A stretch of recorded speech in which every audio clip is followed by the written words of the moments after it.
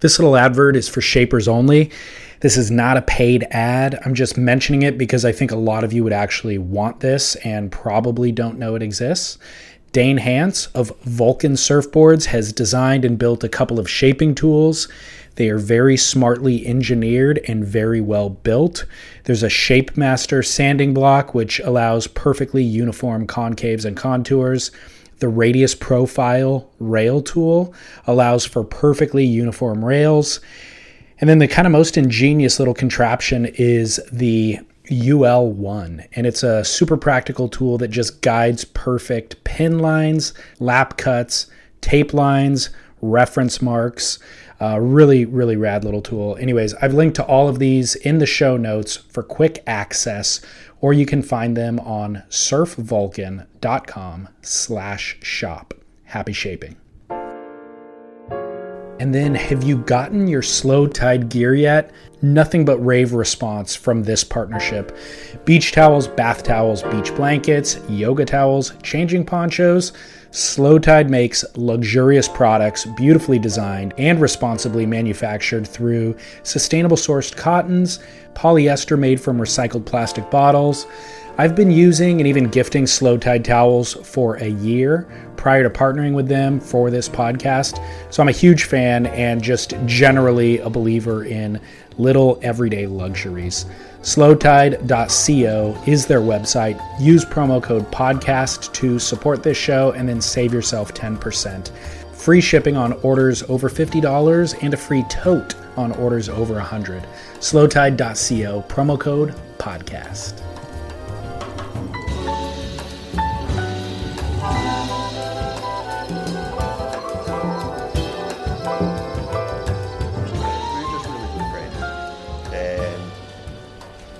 Went out different ways. I've been married for like 57 years, right?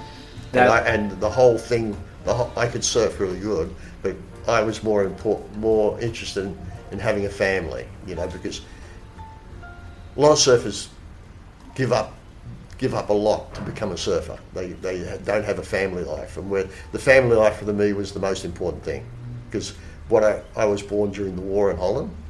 And we came here in 1951, and my parents were I don't know what happened to them in the war. There was no communication, sort of really hard to get on with. That's why I got sent to boarding school. My parents separated in the first year. The father was, I don't know, he was, I don't know if he was an secret agent or what. He wouldn't talk about anything. Did you ever try to ask him? Yeah, just clammed up all the time. Yeah. It's tragic. Yeah, unbelievable. Right? And so, you just don't know, and I didn't want to force the issue or anything, so.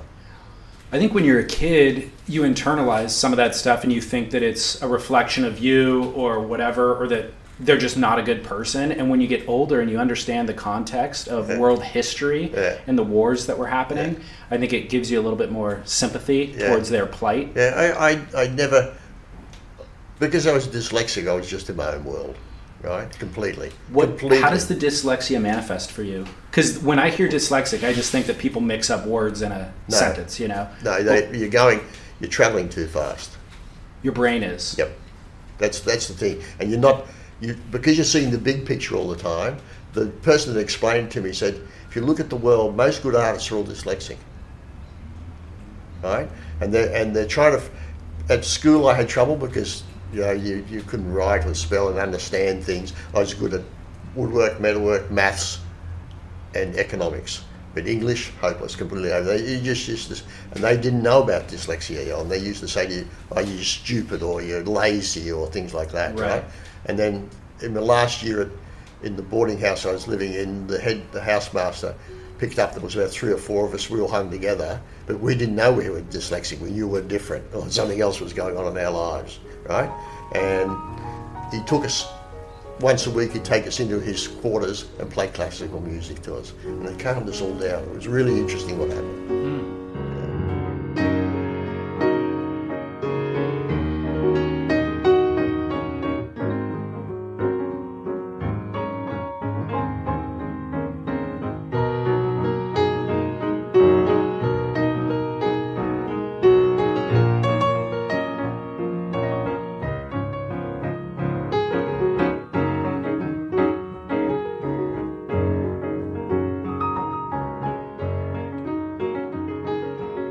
When did you get diagnosed? I didn't. I always knew something was happening. Have you, up until this day, been diagnosed, or is it self-diagnosed? Yeah. My wife's got motor neuron disease, right? And she's got one of the world leaders in the subject. He's also the head of the Michael Fox Institute for Parkinson's, right? And he one day said to me, "What's going on in your world?"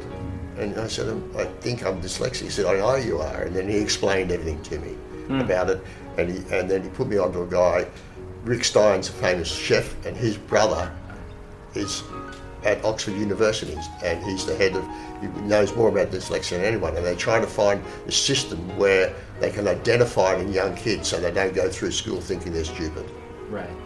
They can't read, or so they're trying to identify it really early, and they're not sure how they can do it, or it's just interesting. And having known now, I know that what's going on in my world.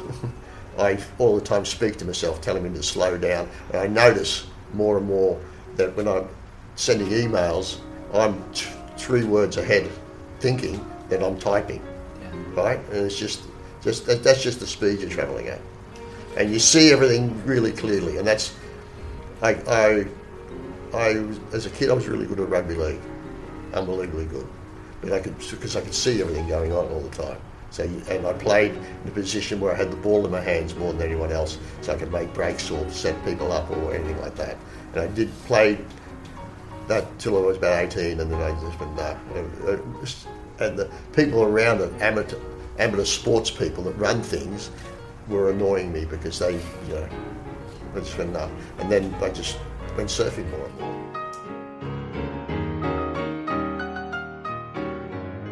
Born in 1944 in The Hague, Netherlands, Dick Van Straalen became best known for the sleek single-fin boards he made throughout the 70s, designed for the high-speed point breaks of Burley Heads and Kira. He made boards for everyone from Wayne Bartholomew, Peter Townsend, Michael Ho, and Dave Rostovich during the second half of his career. His family moved from the Netherlands to the Sydney suburb of Avalon in 1951, and then he began shaping boards shortly thereafter in 1956.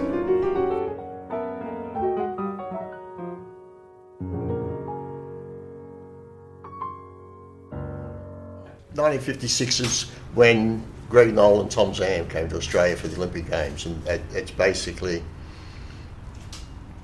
it kicked off, it was surfing before then, but it kicked off a whole new thing, a whole different everything, and they came out here and did exhibition surfing, one at Torquay for the Olympic Games, and then they did one at Avalon where I lived, and then they did one at Cronulla, and it was just interesting, they had balsa boards, but the thing that surprised me more than anything was Greg Knoll's paddleboard.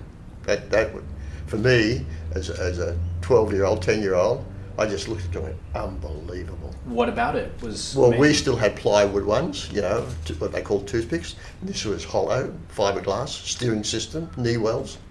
I just looked at it, unbelievable, And it stuck with me for a long time, how just looking at the comparison. I mean, the surfing, I understood because we'd already seen people come back with balsa boards, right?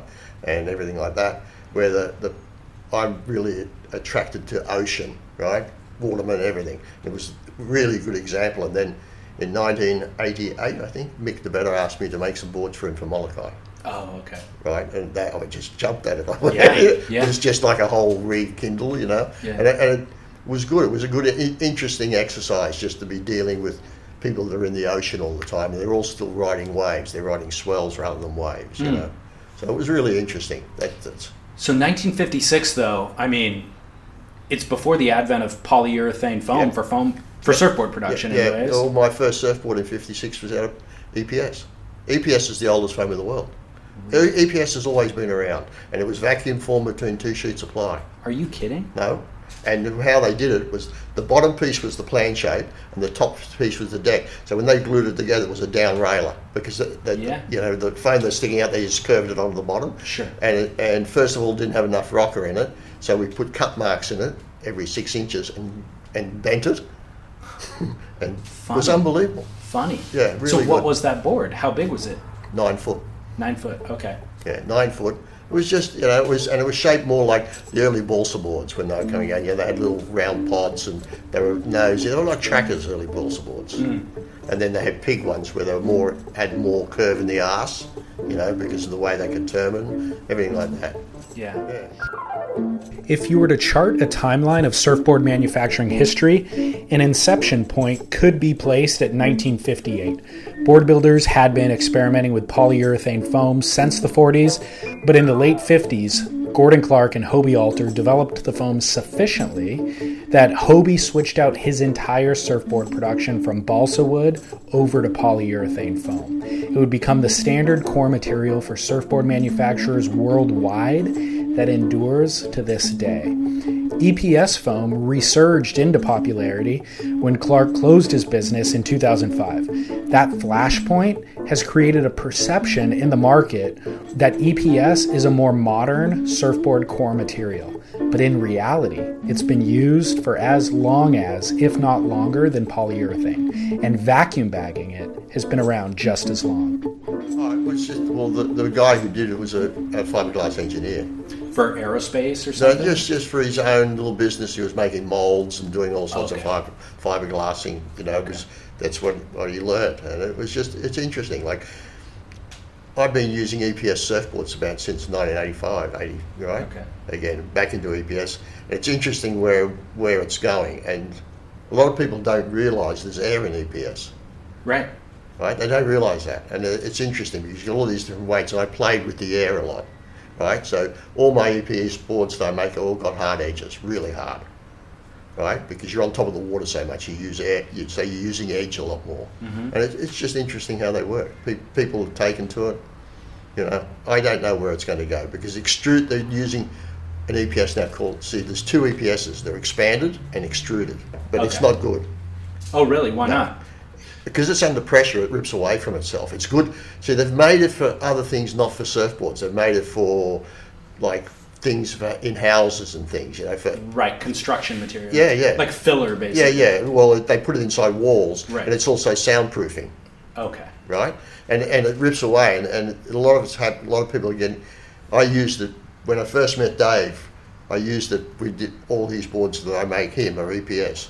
All the whole way along, I just made them EPS. We got given some extruded, and it was interesting, but it ripped away from itself because it's under tension, and everyone still thinks it's delaminating. But when you drilled in to have a look, you can see the foam was still stuck to the glass, but so the foam was ripping away from itself under tension when you were right. And I just think the interesting part, it's got air in it. Yeah.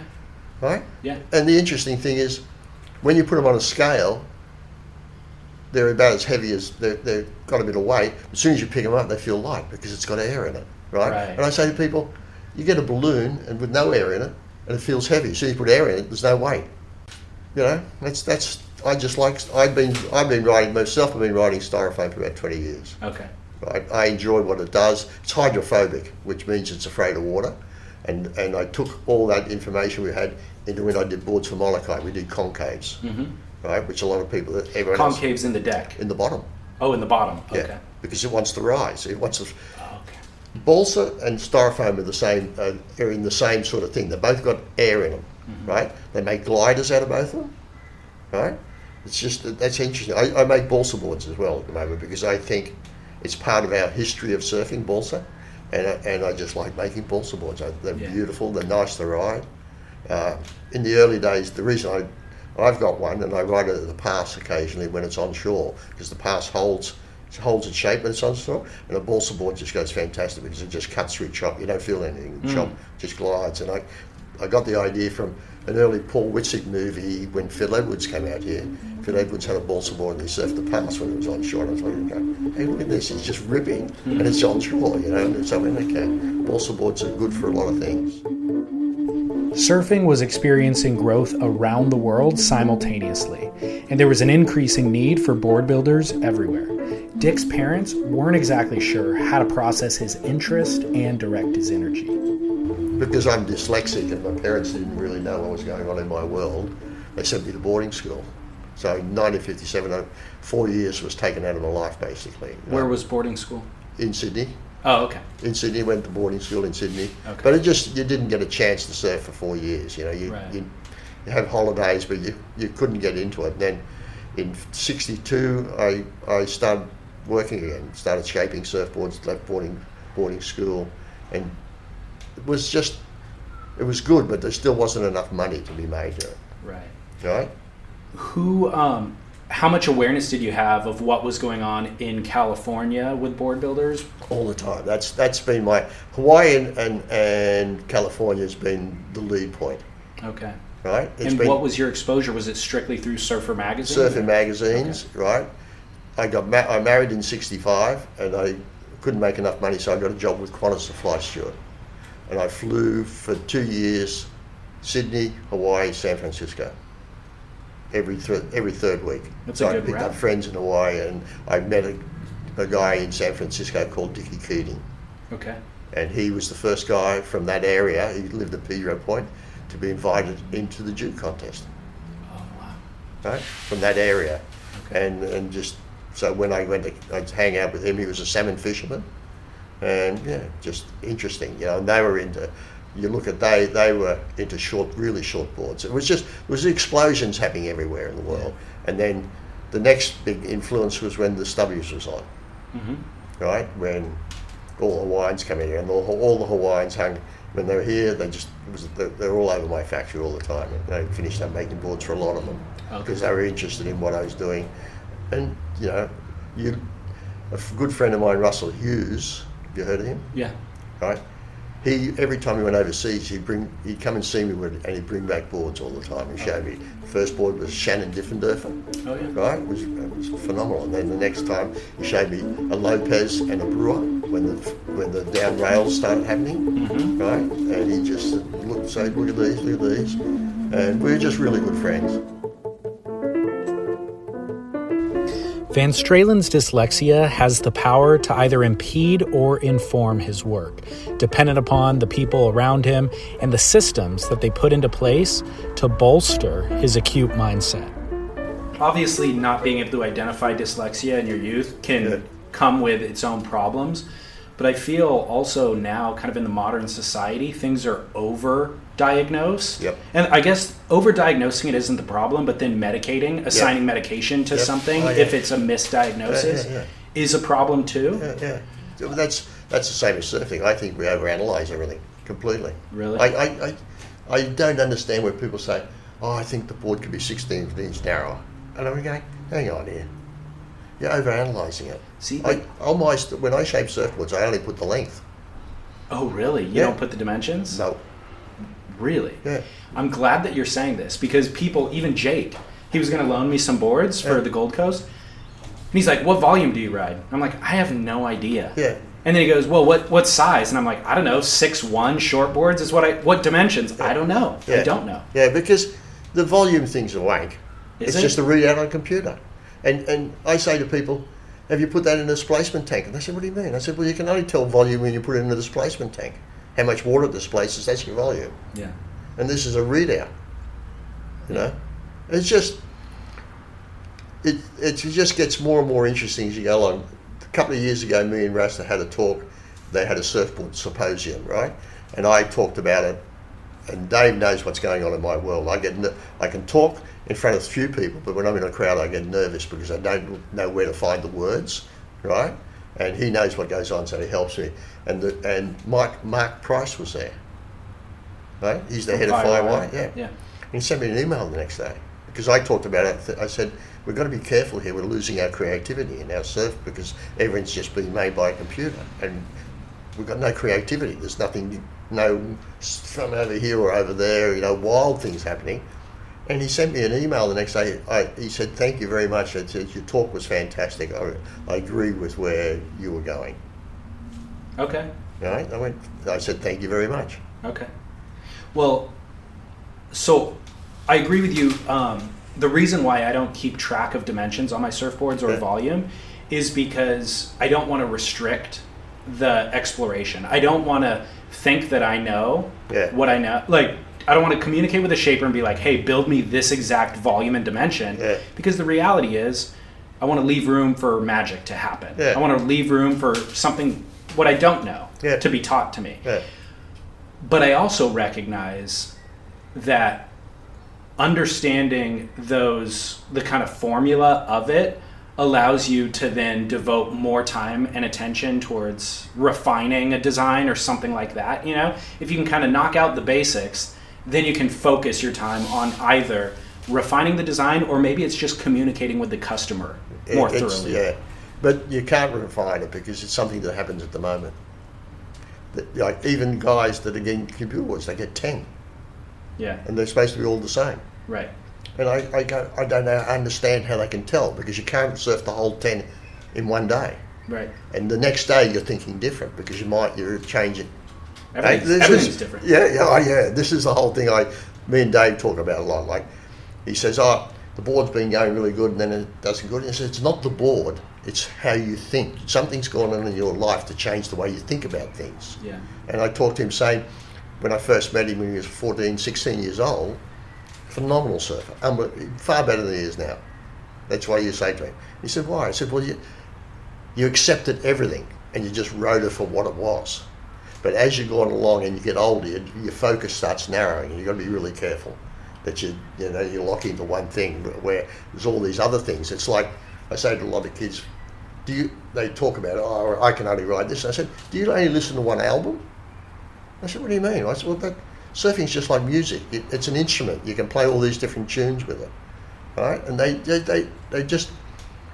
they're too manipulated. That's how I look at it. The marketing is giant. They're manipulated. They don't think about things, and with mobile phones, it's even got worse.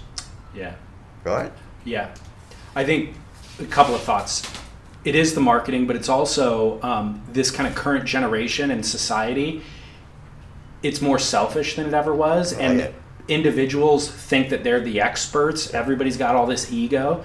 And so then how could somebody ever teach you something about surfing? If you're the guy who knows everything and you're the king of your own world, then you know what's best for you.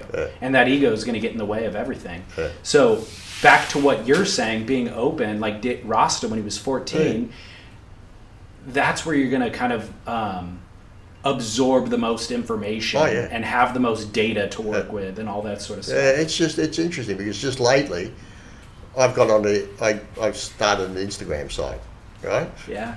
And it works all mad. Before then, no one could find who I was. And a marketing person asked me why. And I said, well, I know if people can find me, they want the board. I'm not attracting people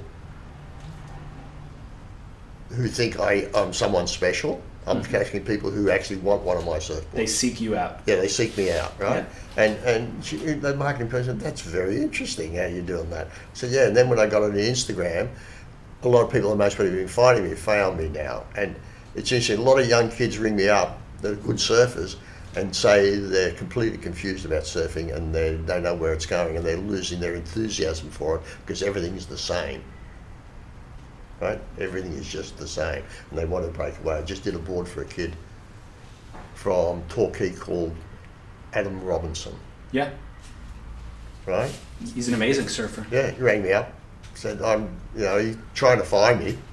And then finally someone said, you heard of him? And I said, no, I haven't heard of him. And they said, I'll give you a card. He rang me up and then he just talked about it. And I sent him a board last week, just made him something completely EPS, carbon bottom, hard edges, and I said, how'd it go? He said, it sings a beautiful song. Love that. Yeah, right? Is it a thruster, like a shortboard thruster? Yeah. Okay. Just 5'10".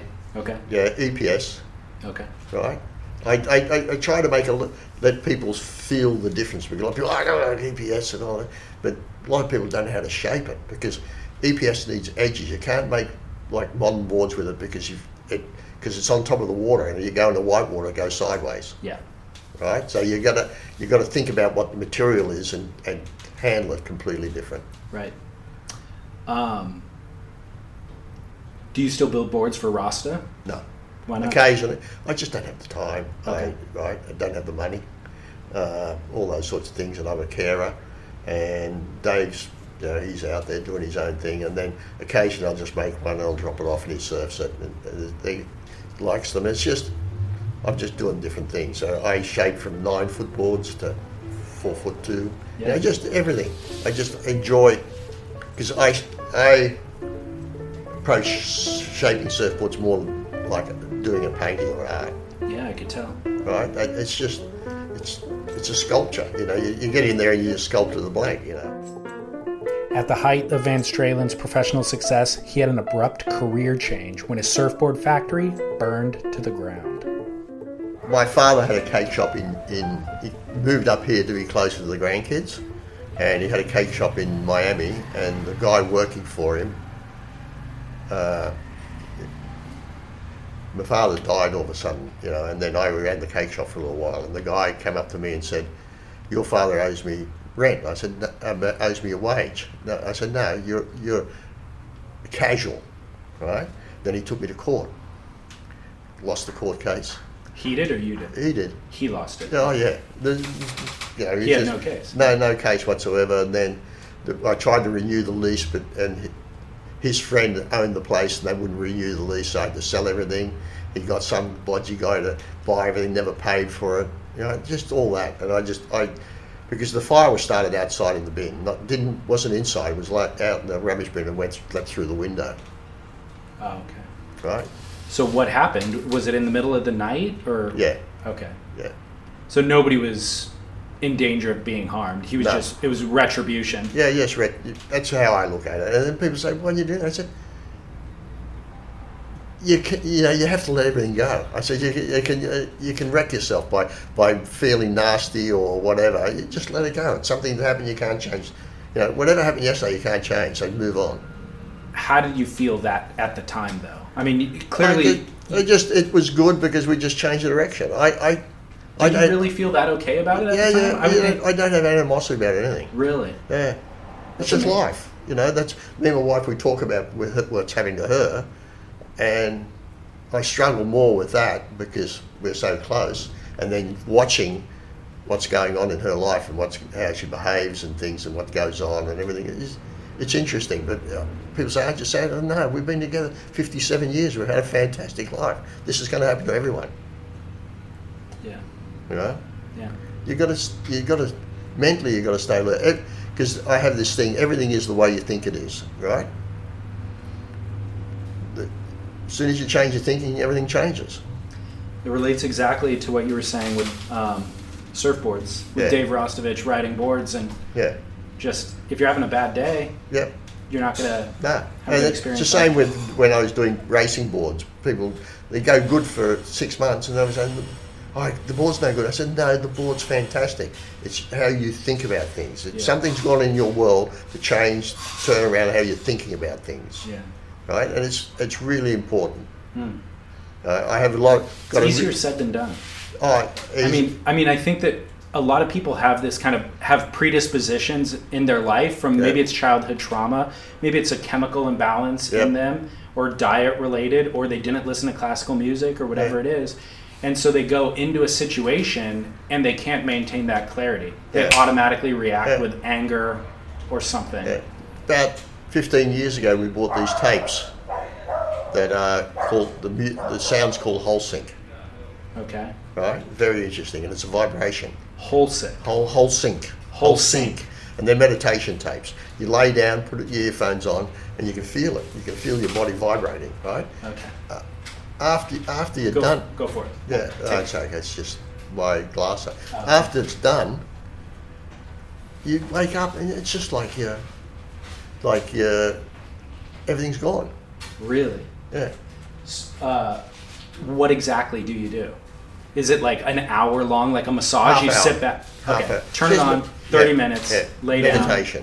Okay. So just a form of meditation. And then I listen to a lot of ambient music, right? Then just in the last couple of weeks, I learned that most big sports clubs in the world, when they're training, play music loud. And it changes something with the system they're talking about. It changes your system, your molecular structure in your body. That's what they're talking about all the time. And I got some friends that are clinical psychologists, and they talk about a lot of that music and everything. Because I question myself a lot of times when I see surf contests, what the guys are listening to, right? And it's really important because you could be listening to something negative, or you listen to songs where sound is completely different. Yeah. You're not listening to words, or you listen to sound, and it's all vibrating and changing how everything goes. Everything I listen to is ambient, these days. At lunchtime here, I'll sit I've got it on my iPad, I've got all this different, just listen to some, and it's really good. It relaxes you, and you can focus differently. When you're hiring for a small business, you want to find quality professionals that are right for the role, and there's no faster or effective way than through LinkedIn Jobs. Your time and capital are precious, and there is a powerful resource that can help you focus on what you're good at and integrate people into your team seamlessly to help grow your business.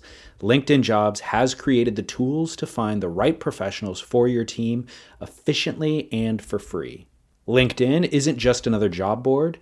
Everyone is already on LinkedIn with their resumes and references, and now LinkedIn has designed a hiring platform to connect you with candidates specifically qualified for the job that you post about.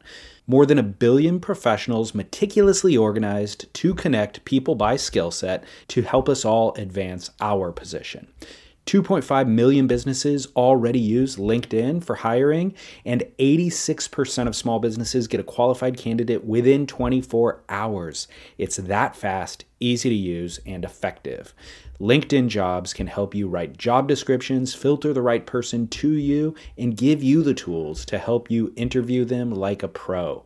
LinkedInjobs.com/surf is where you go to post your job for free. Yes, totally free. That's LinkedInjobs.com/surf to post your job for free. Terms and conditions apply.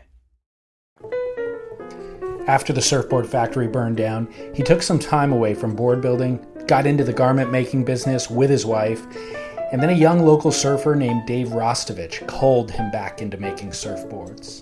He was, as a nipper, it was unbelievable. He was going to be the next Trevor Hendy. Yeah. Right? Really good waterman, unbelievable swimmer, everything. Right? Got on really, and then I met him. Someone said, "Oh, have you ever heard of Dave Rastovich?" I said, "Yeah."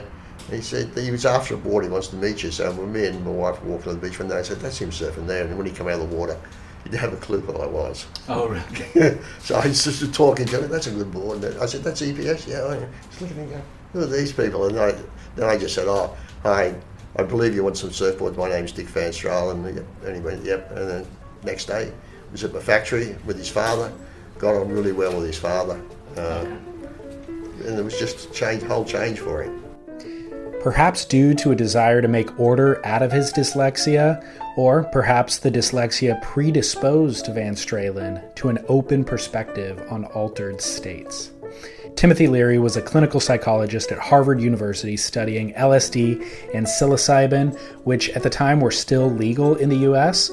This was 1960, 61, 62.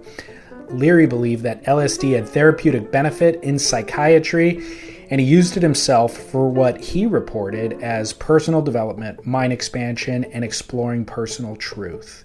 He became connected to the surf world by referencing surfers in his lectures as beings who live in the moment through the act of riding waves. He explained that all matter travels in waves, light waves, sound waves, and that surfers have figured out how to ride waves and therefore have mastered how to live in the moment, which is the key to contentment. Steve Pesman conducted an interview with Leary about his philosophy and then published an article entitled The Evolutionary Surfer in the January 1978 issue of Surfer magazine. I'm not sure if Van Straalen was an actual participant in Leary's Harvard studies in the early 60s, or just an informal participant with Leary himself, or perhaps just standing in solidarity an ocean away. But he found benefit in Leary's teachings. You see it everywhere. You see patterns that are the same, reoccurring. Like, I was part of the Timothy Leary experience. Right? Yeah. And way back in the early days. Yeah. And we had guides. You know, we had a guide. When our very first one, we had a guide with us. And he said, "This is what's going to happen to you, everything," right? And so he went through it, did the whole thing. And the patterns you see are the same as the patterns of the Peruvians. You know, everywhere in the ancient world, you look at all the patterns they were making, they're all there in the world. They're just patterns you see every day in life, you know, how energy works and everything like that. Yeah. You know, and was really interesting. And then we did that, and then 4 weeks later we fasted for 7 days. We went through exactly the same experience as the LSD. Really? Yeah. Interesting. Right? Because that all LSD is like thurgic acid. It's your stomach acid. Do you think that the fasting, you would have had that experience fasting had you not already had the LSD experience? Well, he was just showing you what happened. I know, but I hear people talk about LSD and that it opens a dimension that you can then access later by doing other things like fasting. Yeah. But I'm wondering if you would have been able to access that dimension without having already... Yeah, you would have, because you would have got... Yeah, that's what he said, right? Okay. And if you look at the modern world now, microdosing is going. What are your thoughts on it? Like, fantastic. Yeah? Especially for mental. Like, with the Timothy Leary thing, they were all treating American soldiers that had mental disorders with LSD, right? And it was working really well, right? Same happening now. Now they're making real LSD. It's not commercial, they're making the real stuff. Because LSD was made by someone, I guess, somewhere in Switzerland, and he was making some chemical. In accident, he licked his finger and he went into a trip. Really? Yeah. I didn't know that story. It was accidental. Okay. Right? No one ever wanted that. It was completely accidental. Yeah. So that's as far as I know. And it's just interesting. And then it just went off the rails. And a lot of people weren't mentally prepared. They didn't go through the thing where you were told what was going to happen to you. Right? And the interesting thing with LSD, you can snap out of it like that. Really? Oh yeah. Straight back into normal. Just when it wears off, or you can intentionally make yourself snap out? Yeah, intentionally make, in case something's happening, right? Say something's happening that you need to control straight away. Yeah. You snap out of it straight away. Really? Yeah. What? Because it's interesting. I don't know. Maybe that's because of my dyslexia. I don't know. I got no idea. Right. You hear people freaking out, but I just went, oh, how do you freak out on? Or you're not used. You're fighting what you're seeing. I don't know. Yeah. Because everything really opens up. Right. You're seeing things. You go, like, and you think about the Indians and stuff like that before.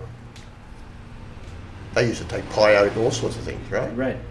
And you look at their patterns and everything, and what they went, all their fancy work, their patterns, everything was just, and it was just like, it's out there.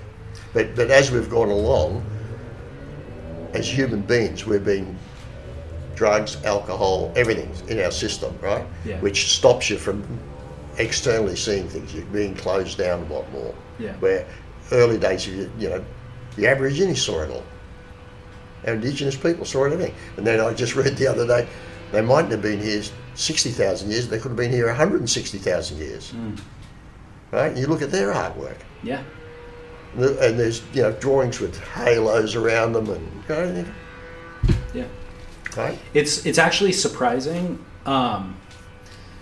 You can kind of draw a comparison to board building in that a lot of that stuff was so innovative a very long time ago. Yeah. They were actually making more innovations, even with engineering and things like building the pyramids and all that. Like the amount of engineering involved, it's actually more advanced than we're at now. But exactly. Society is so resistant to change, and board building is the same exact way. You came in using vacuum bagging and EPS, and it's still, people still view that as a modern technique, or they're just coming to realize that they can implement it now. Yeah, the biggest thing I see that restricts board building is price. The end price is so low that the manufacturer can't. Well, a Viso sold for over 2,000. Yeah.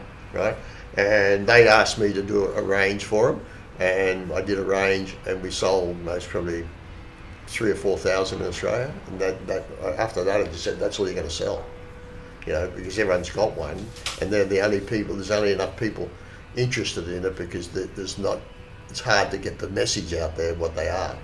Yeah. I've got half one there. And when people come, I show them, they just go, unbelievable. Yeah. It's unbelievable. It is. It's just, and no waste. That's the other thing. No waste, no resin in the factory because all the carbon's what's called preg, right? So heat sets it off. So surfboards have far too much resin to fibre content. Okay. Right? Because of the way you have to build them. And like in the early days, we used to do everything was textured decks.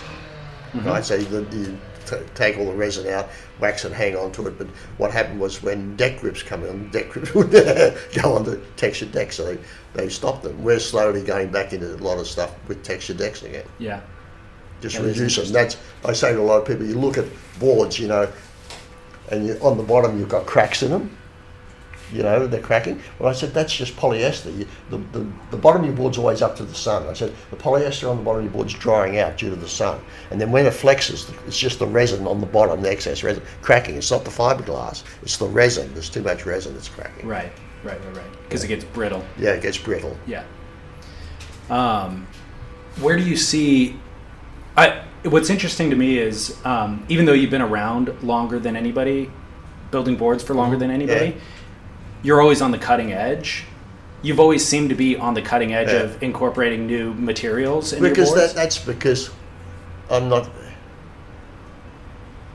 making 100 boards a week, right? And I just like change. I'll do anything. Like I got a paddleboard out there that we put concave rails on. Yeah. In still water, unbelievable. Really? In the surf, shit house. Really? But it was interesting. You know, okay, we've learned something. Yeah. Right? Yeah. And a lot of the things, when I do custom orders, I'll be thinking about it the day before, and you start mentally visualizing what you're going to do, right? And then I spend as least time in that shaping bay as I possibly can. Okay. Right? I just get in there and rip into it. Yeah. Right? And it's the best way because you already got it, everything's in you, and you're letting it out, you know, whoa, and then you walk away for a while because you have to change your vision because it's so white, your vision changes. So walk away, go do something else, then walk back in and have a look again when you just changed it a little bit, your light, everything like that. Yeah. Right? It's just... Do you feel like your dyslexia has helped or hindered your shaping career? Helped because you're looking at everything differently. It's that whole vision. I learned that by playing football, and then when I thought about later what's going on, I realised why I was good because I could see everything that was going on. Do you treat it in any way? No. Yeah. At night time I have a couple of joints. It slows me down. Does it? Yeah.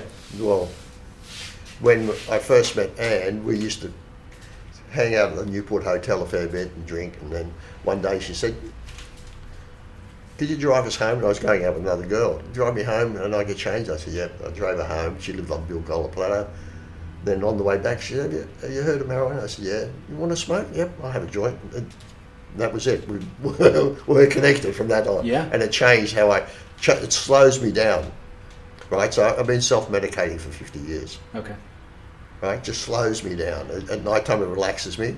You know, my wife said, I get amped up in here because of what you do, and then you look at what you've done and you go, that's far out, you know. Yeah. Do you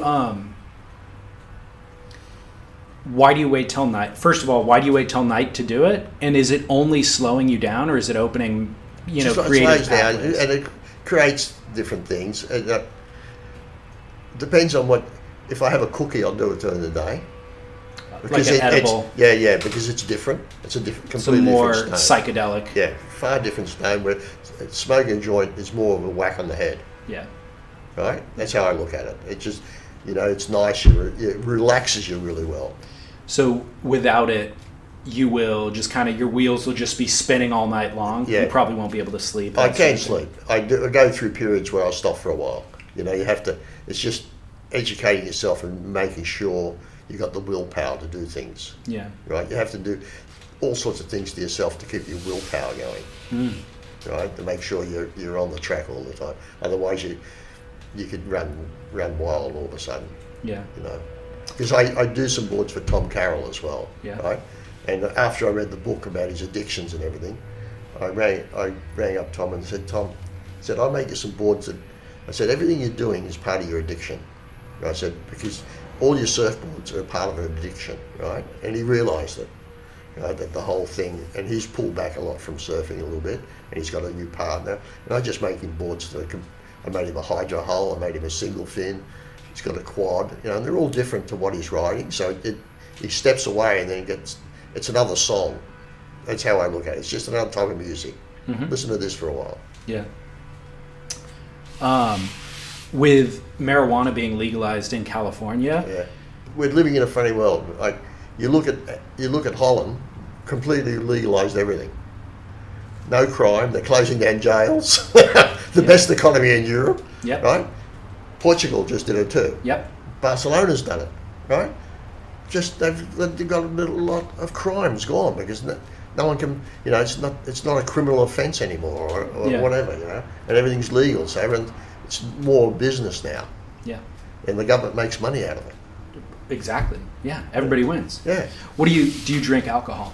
Yep. You do. Okay. Because my wife does. She because of the tablets she's taking, and she gets anxiety at night time. She'll have a couple of glasses of wine. Yeah. Right. Sometimes the wine. I on Fridays after a week's work, I'll have a couple of beers. Yeah. It's interesting that the one thing that is legal, alcohol, has almost zero medical benefit and actually has a lot of detrimental effect. And then, of course, is responsible for a lot of crime or correlated with a lot of crime. Whereas these other things that you're, like weed, for example. Yeah. Because I've just been drinking black beer. There's a Mexican beer that's black that you drink with Mexican food. Fantastic. Okay. And there's a Japanese beer that's black, right? And the guy was telling me it has different hops in it. It has different herbs, how they've made it, so it's good for your health, right? Right? It just depends on how they make it. I drink a beer out of Tasmania called Bogues. No preservatives, no nothing. Natural water, fantastic. Because some beers upset my stomach, and Bogues, fantastic. Yeah. Do you notice, does the alcohol have any effect on your dyslexia? No. Okay. No. Nothing at all. Yeah.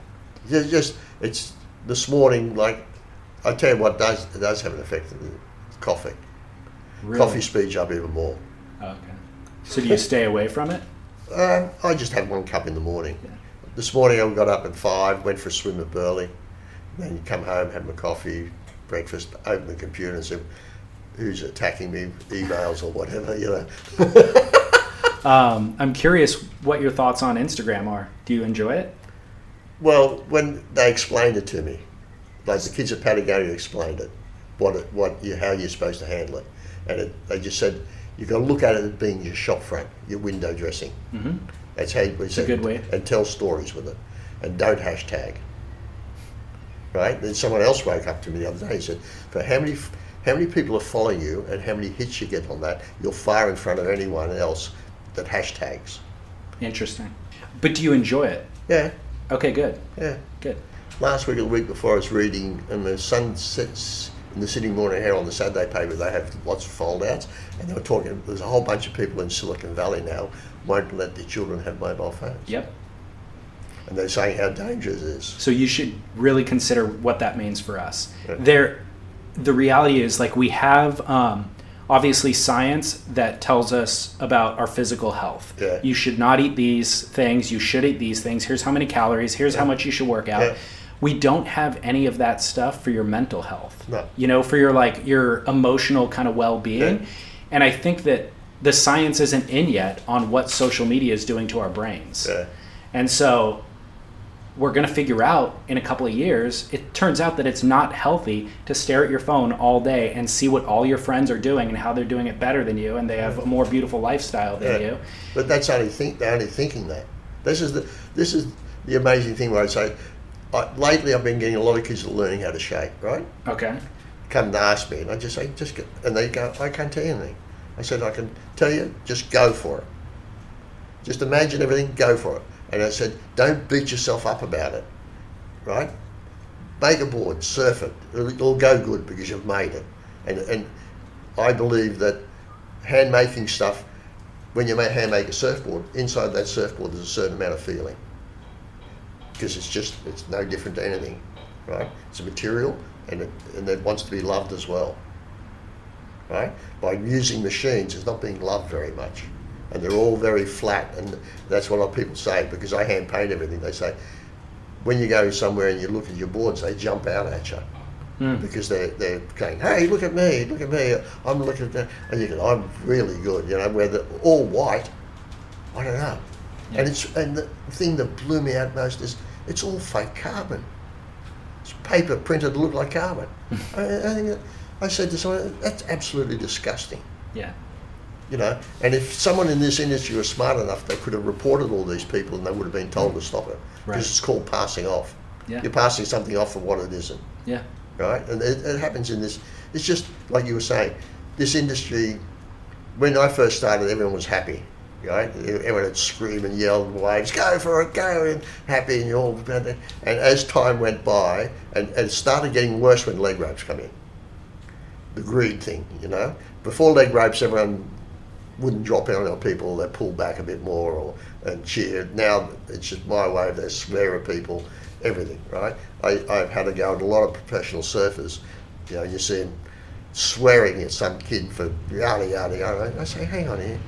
I said, you're sponsored by Quicksilver, he's got a pair of Quicksilver shorts on. He's paying your fucking wage, you're telling him to fuck off. I said, hey, and that's why I think Billabong and Quicksilver are gone, basically, right? Because they were just too greedy as well. And they over-analysed how big surfing really is. And they didn't focus on their core product, board shorts and T-shirts. Right. They went everywhere. Right? Yeah. They had to have shoes, they have this, they have that. And they just mass took over every single surf shop. Like when they were really, for people like me, it was hard to sell boards to any surf shop because they were in control of them all. And they don't pay. I've always been, you got to pay within 7 days. Yeah. Right? You can't, the size I am, you can't function on 30 days. Right. And I basically pay for everything as I go along. Yeah. You know, that's just good economics. Yeah. Yeah. How often are you surfing nowadays? I don't surf much at all. No? No. I got to ride 10-foot boards because of my shoulders are going and at my age. And I surfed about 6 months ago, I had one and a wave just pulled the board out of my hand and wrecked my shoulder up in here. So I just go swimming, and then I just shaped a new 10-foot fish up there. Oh yeah. Right, which even if I lay down and get a wave, that's where I go next. Okay, good. Just lay down, and you know, it's still the same. Do you miss it though? Do you miss surfing? No. Why not? Because it's hard to find a wave by yourself. Right? I just don't like what's going on in the water. And then this thing at Byron where they put up signs, you'll get fined if you surf without a leg rope. Oh, I didn't know that. Yeah, illegal companies done it. Crazy. And everyone's saying, hey, where are we going to go legally here? And I said to someone, if you go to hospital and have a look, more injuries are caused from leg ropes, the board screwing back at them with fins. Yeah. Than anything. I split my ear in half from that. Yeah, and it's not a board being loose and running over someone in the surf. It's more in the water. And everyone that's been attacked by a shark wearing a leg rope. Really? Oh, yeah. At Byron, there's a guy attacked recently. When you talk to fishermen, sharks don't like us because we're warm-blooded. So they'll have a bite, but they won't eat you. Right. But that one bite could. Yeah, that bite could do, yeah. Yeah. But it's because underneath the water, the red rope looks like a lure or fish, you know, and they go for the lure. If you look at the Mick Fanning thing, the shark did not go for Mick Fanning, he went for the leg rope. Yeah. They got the leg rope caught in his mouth. Yep. They've not pulled it off, right? Yeah. No one want to talk about that. I've never thought about that. Right? Because I've been on this, like in Byron, there's like some old guys, about 20, 30 people, you know, women and men.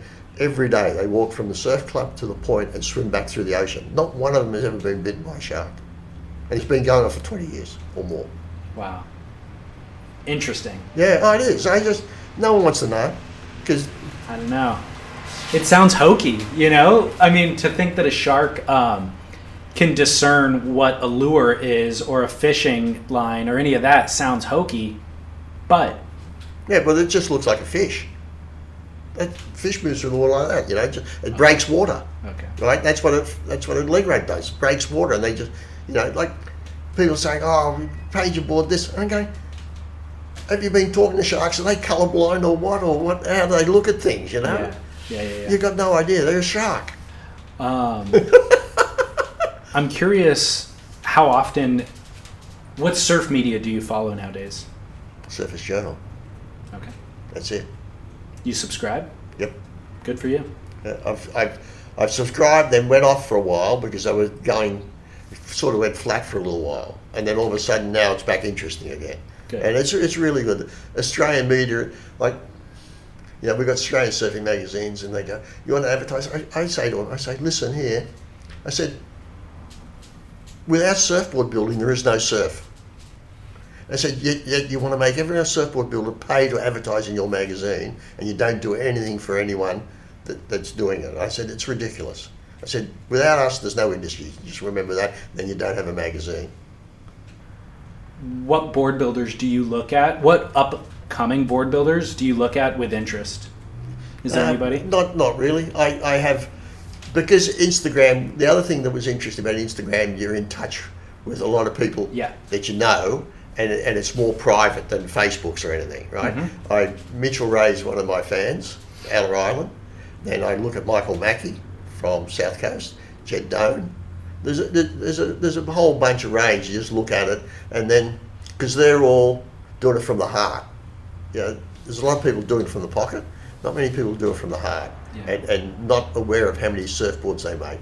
You know, where I read a book that came out of California about the surfboard industry done by two professors, one from Santa Barbara University, one from Los Angeles, right? They talked about how toxic the industry was. And you go, all right, we're pretty toxic. For what we put out, you know, not you know, we don't do it, there's not a lot, but for what we put out, there's a lot of, it's so toxic. Like these guys with the shaping machines, they're shaping blanks that are bigger. I get blanks that are close. I look at the Burford blanks and go, I can do this blank for this board, so I don't have to cut too much off it. Of course. Right? And where they use blanks that are way oversized, because most of the kids using machines aren't machinists. Right. They're just someone that's being employed. Right? Yeah. So there's a lot of waste in that. There's a lot of foam. And then you end up with the softest part of the blank anyways. Yeah, so in the marshmallows. Problems. Yeah. Yeah, and they're all using lightweight blanks. I use just a standard blank. Right? Yeah. So I'm into sustainable. Like I got 4 boards here, up there, built in 1969. Oh, really? Yeah, because I did a thing with the Sustainable Surfboard Project 3 years ago at Byron, and I just said to the guy, I said, you know, we can go on these new materials, but if they're going to break down in 6 months, that's not sustainable. No. You still have to recycle everything. I said, sustainable surfboards are boards that have been glassed properly and last. Totally. Right? Totally. And they're like, so they're 50 years old. Yeah. It's just, you know, it's interesting. And they've started that, we shouldn't say too much, but to get the logo to say your board's sustainable, you have to buy stuff that they off them to get the logo. I'm going, hang on here. This is pretty. Everyone's got a hand in the pocket. In regard to following your friends on Instagram, I mean, it's such, comparing that to what you were saying was taking place in the 50s and the 60s, where you only had Surfer magazine to look at, and then hopefully once a year somebody would come from Hawaii and bring a board for you to see what Brewer was doing or somebody else. It was such a slow transfer of information back then. Now it's pretty amazing just to be able to see what they're doing immediately today in their shaping bay. But it's still not physical. I'm into seeing things physically. Yeah. Right? Because it's just on the screen. You have to. I'm just into seeing things physically. Yeah. And then you can feel them and touch them. Yeah. You know. Yeah. Because it's really important that you touch things. Yeah. There's a little board here. I was going to pick that up after we were phenomenal. Done. Is it? Yeah. It looks. It's a glasses board, right? I made it for him. He just said, "Guys, unbelievable!" And everyone's had it. Everyone's surfed it, had it. Sometimes someone will have it for 6 months and won't give it back because it goes so good. That's funny. Yeah. That's awesome. There's something like that. Tony Eldrington, Doris was here last week. We were talking about it. I helped him in his career going early days, helped him how to shape, everything like that. And we're talking about this board I made way back. It was concave deck, everything, fish. And everyone surfed it. He won 3 or 4 titles on it. Wow. Right? Wow. Guy Omar won things on it, Joe Ingle things on it. He said it was just one of those specials. He said I remember it so clearly. He said, it's interesting. I'm aware of our time. We've got about 5 minutes. Yeah. So the last question for everybody interviewed is just, what was the last surfboard that you rode? For you, it's probably been a little while. Last one, 10 foot. It's the 10 foot that threw your arm out? Yeah. You know what's funny? I was talking to Do you know Steve Coletta out of Santa Cruz? He's a board builder. Yeah. Older guy. And he was explaining, you see a lot of older guys getting on larger boards. Yeah. He said, no. As I've gotten older, I ride shorter boards for the exact reason you said. Yeah, it's harder, it's less stable, but it's a lot less work to duck dive, to kind of swing the board around when you're going to paddle back out. Yeah. To swing a large board takes a tremendous amount of strength, and you'll injure yourself. Yeah. So he's riding 6-foot short boards. Yeah, it's just the paddling with your shoulders, you know. Yeah. And I go to a physio in Byron who was a surfboard shaper, and he says just the position we laid in, right? And it's just interesting. It's just interesting. I've got a 9-foot as well that goes really good, but someone else has got it and loves it. And I haven't seen him because he loves it that much. Yeah. And it's the same. It's carbon and EPS. Yeah. Carbon's such a good material, and we're not seeing it in this industry very much, because I learned if you're using carbon, it's got to be enveloped. You can't just use strips. Yeah. It's got to be enveloped. You look at carbon bikes; they're complete carbon. Yep. It's all pre-pregnant. Because when I got burnt to the ground and started shaping again, a friend of Mick's he's a surfer, but he made surf boats. Right? He said, "I'll share a factory with you for a while, and I'll glass your surfboards." And he used to take me all these seminars about carbons, everything like composites, the whole thing. Yeah. Really interesting. Yeah, but again, it's a price thing. It's price prohibitive for the consumer to wrap their brain around it. Yeah. Well, thank you for your time. No worries.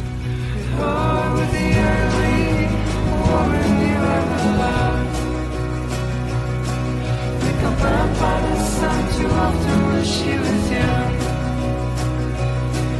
And the cancer spread into her body and her blood. And there's nothing you can do about it now.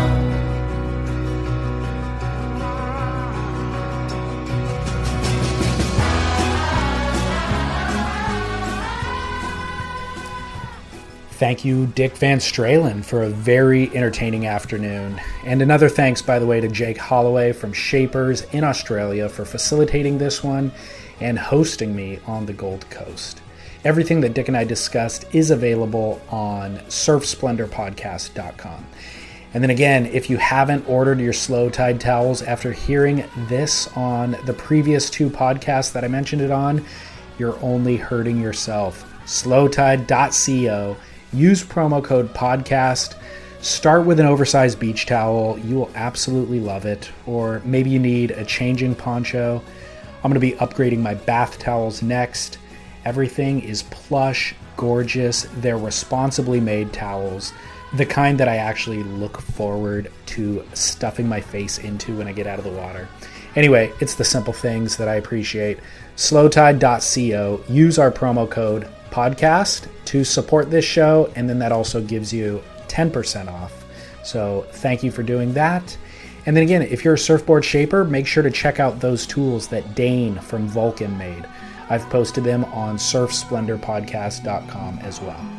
I'll be back next week, but in the meantime, you should really check out this week's episode of The Grit, where Chaz and I interview former president of the Oprah Winfrey Network, and he is our current WSL president of content, Eric Logan.